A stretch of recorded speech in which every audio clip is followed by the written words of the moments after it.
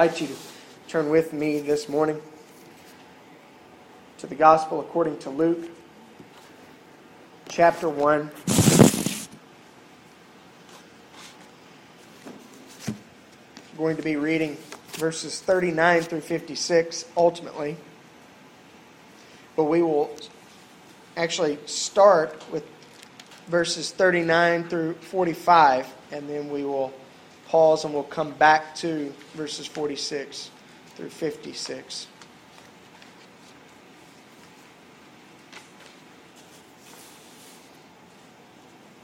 I pray that this has been, as David testified for himself, that this has been a good and refreshing Advent season, that you've found some help, that you've sensed God's nearness to you.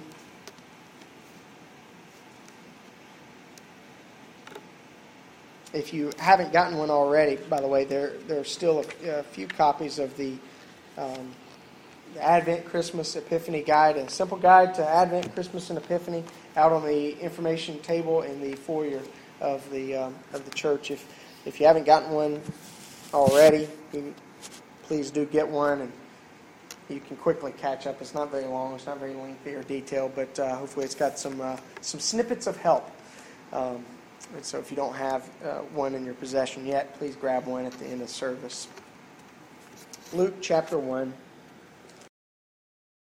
beginning at verse 39, we read, "Now Mary arose in those days and went into the hill country with haste to a city of Judah, and entered the house of Zacharias and greeted Elizabeth. And it happened, when Elizabeth heard the greeting of Mary, that the babe leaped in her womb, and Elizabeth was filled with the Holy Spirit. Then she spoke out with a loud voice and said, 'Blessed are you among women, and blessed is the fruit of your womb. But why is this granted to me, that the mother of my Lord should come to me?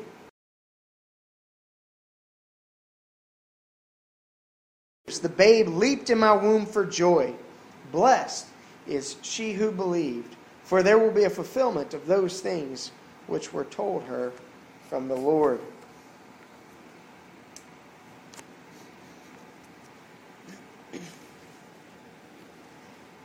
I have very little doubt that you are probably well familiar with the words of the Christmas song, which we hear playing constantly on most radio stations.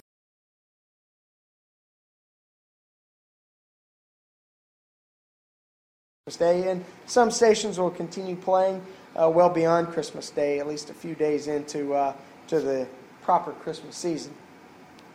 Those words are as follows: "Chestnuts roasting on an open fire, Jack Frost nipping at your nose, Yuletide carols being sung by a choir, and folks dressed up like Eskimos." I think that would be considered ethnically insensitive thing to say nowadays, but they play it nonetheless. You get away with all sorts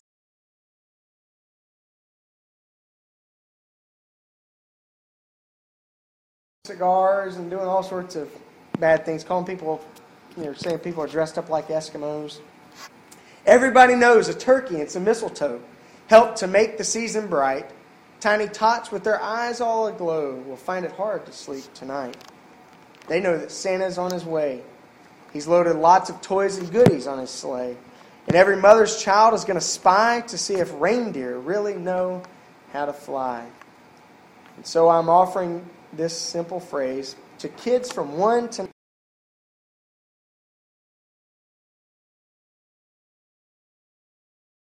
you.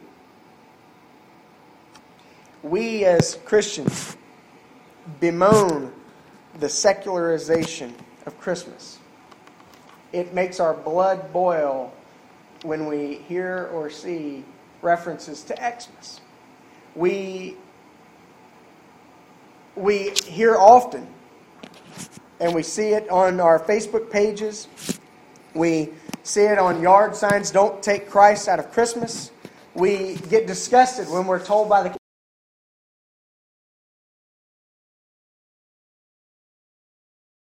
school where they are now given winter breaks rather than Christmas breaks. We get frustrated at the store when we're purchasing new holiday trees and holiday lights because we say these are obviously Christmas trees and Christmas lights for those Christmas trees. This is the Christmas season. You know it. And I say, no, this is the Advent season. Christmas season's coming up. There'll be 12 days to celebrate it.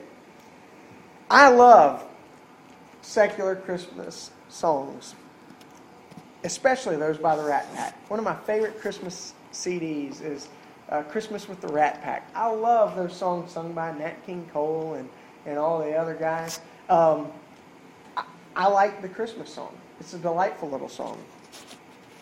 But what in the world does this song, written in 1944 by Mr. Mel Torme, have anything to do with the birth of Christ or with the incarnation of God?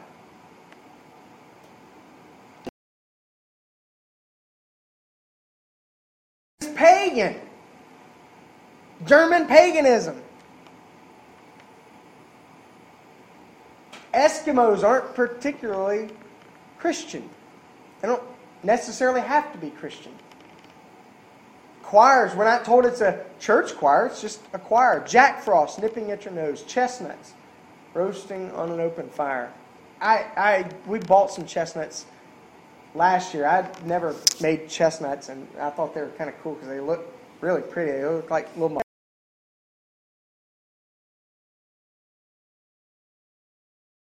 good. But they don't really have anything to do with Christ. They don't have anything to do with the birth of our Savior. Santa's on his way. He's got toys and goodies on his sleigh.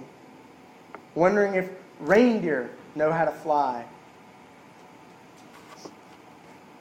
Turkey, mistletoe, all those things are delightful, but they really are not Christian. They're not pagan, but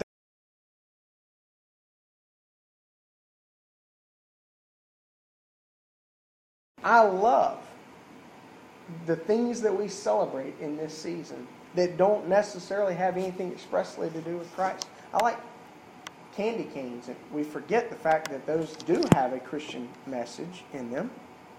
The shepherd's crook, the white and red ribbons. But we don't associate that nowadays with Christian teaching. Trees. Most people forget the significance of trees. We have a Chrismon tree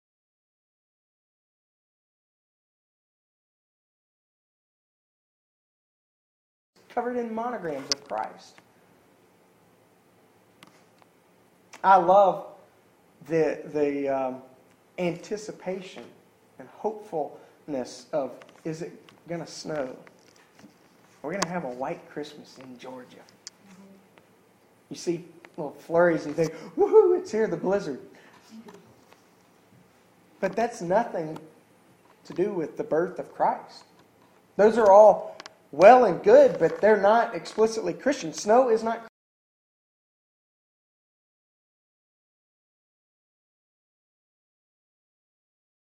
and scarves and mittens. There's nothing gospel-oriented about those things. But we like them. We associate them with the season. In fact, we say there's something wrong with a Christmas if you're in shorts and a t-shirt. Forget the fact that you're in the South. We want to bundle up on Christmas because we think that is what makes Christmas, Christmas, right? And so we have this song titled The Christmas Song, and there's nothing explicitly Christmassy about it.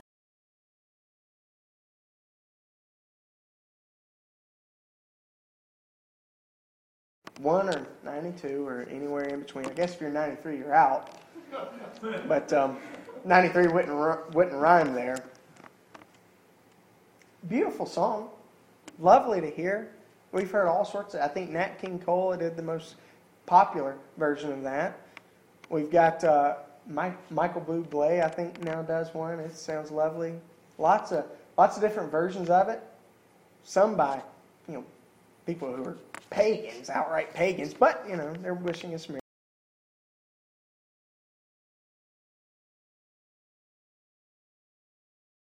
Reduced Christmas to a winter of fun and games. Nothing more really than the Winter Olympics. It's just a time where we celebrate snow and having a good old time. Bundling up. Getting excited about things. The world hasn't taken Christ out of Christmas. Memo. Get this. The world has not taken Christ out of Christmas. The church has simply left. We've forgotten that this season is about Him.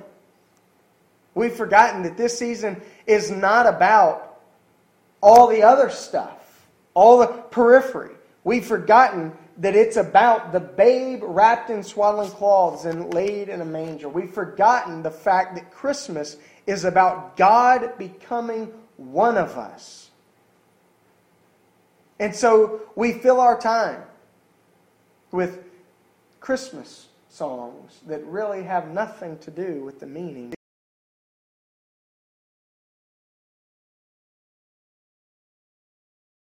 Season. I was asking Lindsay earlier in the week, I don't know if it's hypocritical, I don't know if it's kind of divided heart. I don't know what to make of it, because I'm adamant that Christmas is about Christ, and yet I find, I like, there's something sentimental about mittens and scarves and, eggnog.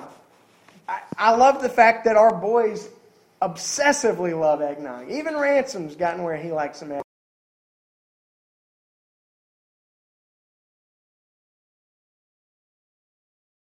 Till day after Thanksgiving. Day after Thanksgiving, we're going to Kroger. We're getting, and we're going to go back several times to get more. But I love those things, and yet I know they don't have anything really to do with the birth of Christ. What is Advent? Advent is the coming of God in Christ. Advent is not this Christmas song.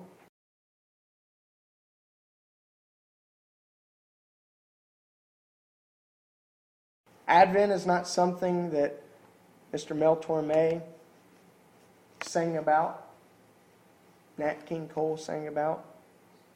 The real Christmas song is that song that we find on the lips of Mary in verses 46 through 55, really, of Luke chapter 1. We call it the Magnificat. Latin for magnifies. For she says, my soul magnifies.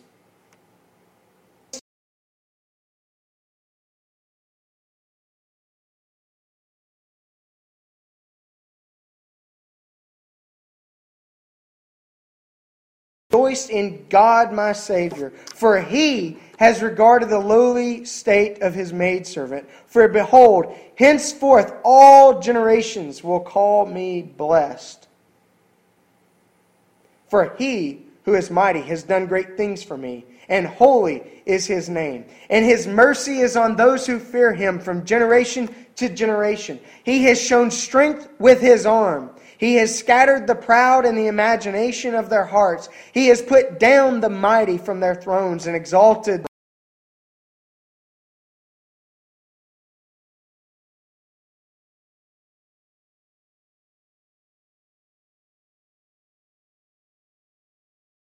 fathers to Abraham and to his seed forever. And then Luke comments, and Mary remained with her about 3 months and returned to her house. That is the song of Christmas. That is why today we celebrate. That is why we light a pink candle instead of a candle. Because we're not just waiting. We have calls now to celebrate. Christmas is almost here. Our Lord's return is almost here. With the church, historically, we cry out, Maranatha, Lord, come quickly. We, with them, cast our gaze to the skies because He's coming back to receive us. We, with Mary, look forward to Christmas Day.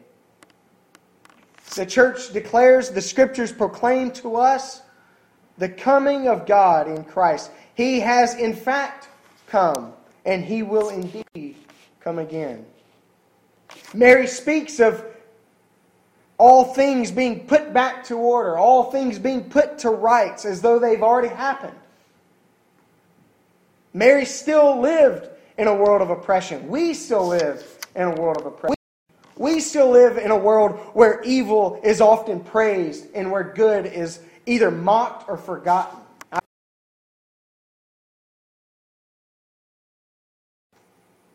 We still live in a world where we hope for God's kingdom to come. We rightly pray with the church, Thy kingdom come and Thy will be done. For Christ taught us to pray that way. And yet, the gospel, the good news, what Christ Himself proclaimed is that the kingdom has come. The kingdom is near. The kingdom is on our borders. We live in that time, the establishment of the kingdom and the coming of Christ, in the hopeful expectation that He will fulfill that kingdom at a future time. And so we live today, as Mary did, as though all things were put to rights. For in this, the church, we are called to live as people of the kingdom.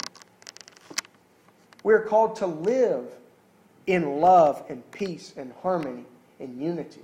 We're to live in joy and hope.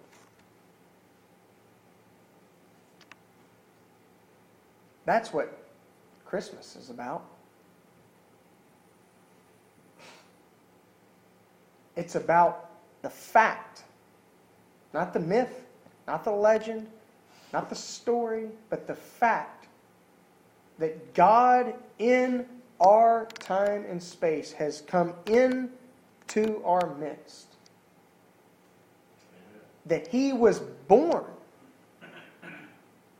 I think I've said it both of the last 2 weeks of Advent. If that does not blow your mind, you need to stop and rethink things. God became one of us to redeem us. We can't get our minds around that. And nor should we. That is the mystery of all mysteries.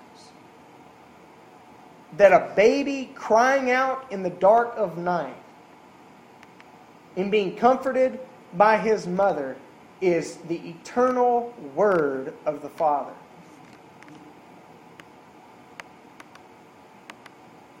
So we celebrate. Today, in the lighting of the pink candle, we celebrate the fact of Advent.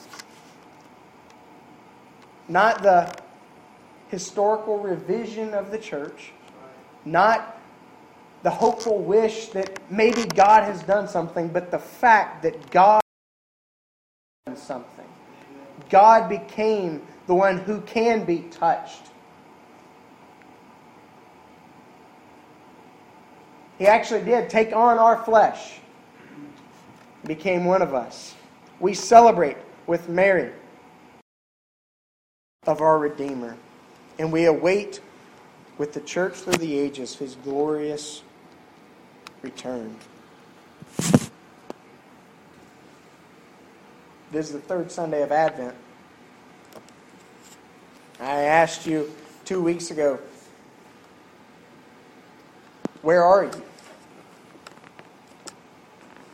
We're at that midway point, give or take a few days. We pause in our preparation and we celebrate that Christmas is almost here and our Lord's return draws near. And again, I ask you, where are you?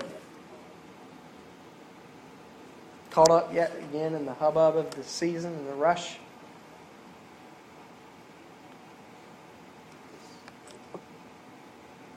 He has come, and He will come again.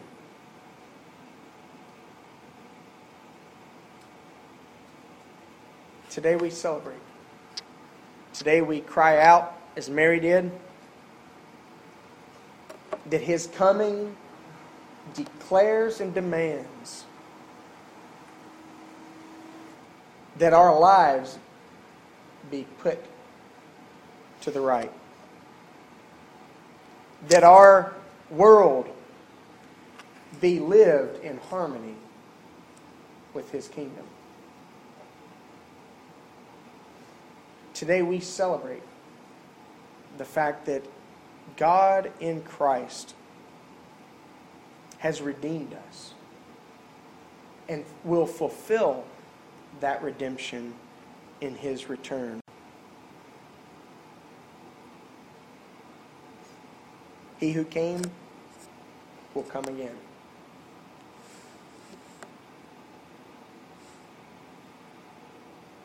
And those are not just theological speculations. Those are not just abstract theory.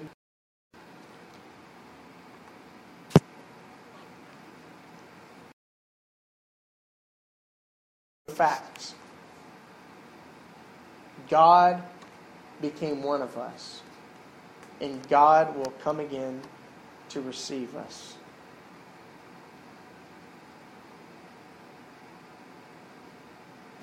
Today we celebrate Emmanuel, God with us, God in our very midst, God alongside of us, God in a manger, God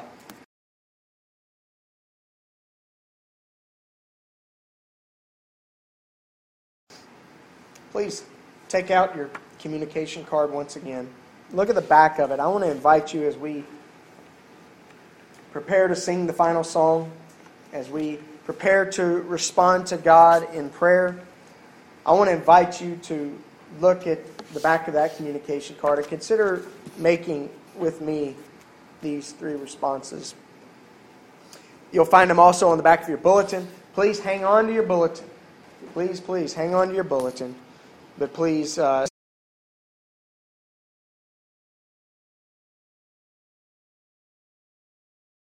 invite you this morning to pray something with me, do something with me, and to become something with me. I want you to pray for the Spirit to prepare you, to prepare me for Christ's coming, both in heart and life. Not just a feeling that we muster up, not just some hope, but in heart and life, to prepare for the coming of Christ. To prepare for Christmas Day, where we celebrate His birth, to prepare also for His return to receive us. I mentioned a few moments ago this simple guide to Advent, Christmas, and Epiphany. Some of you have already started using that. Meant to, but you've neglected to. Please consider committing with me to use this guide as we prepare not just for Christmas Day, but as we celebrate on Christmas Day, and then also as we celebrate on in the days that follow. And then lastly, I want you to consider with me intending to become more sensitive to Christ's nearness. More sensitive to His closeness to us, His presence with us, and especially His nearness to us in the lives of others. His presence is not something intangible. It's not something merely abstract. It's not something that we await or hope for. We are able to find His presence in others that He puts along our path. Others who weep and mourn. Others who celebrate. Others who are found in need. And so, I want to ask you to consider with me becoming more sensitive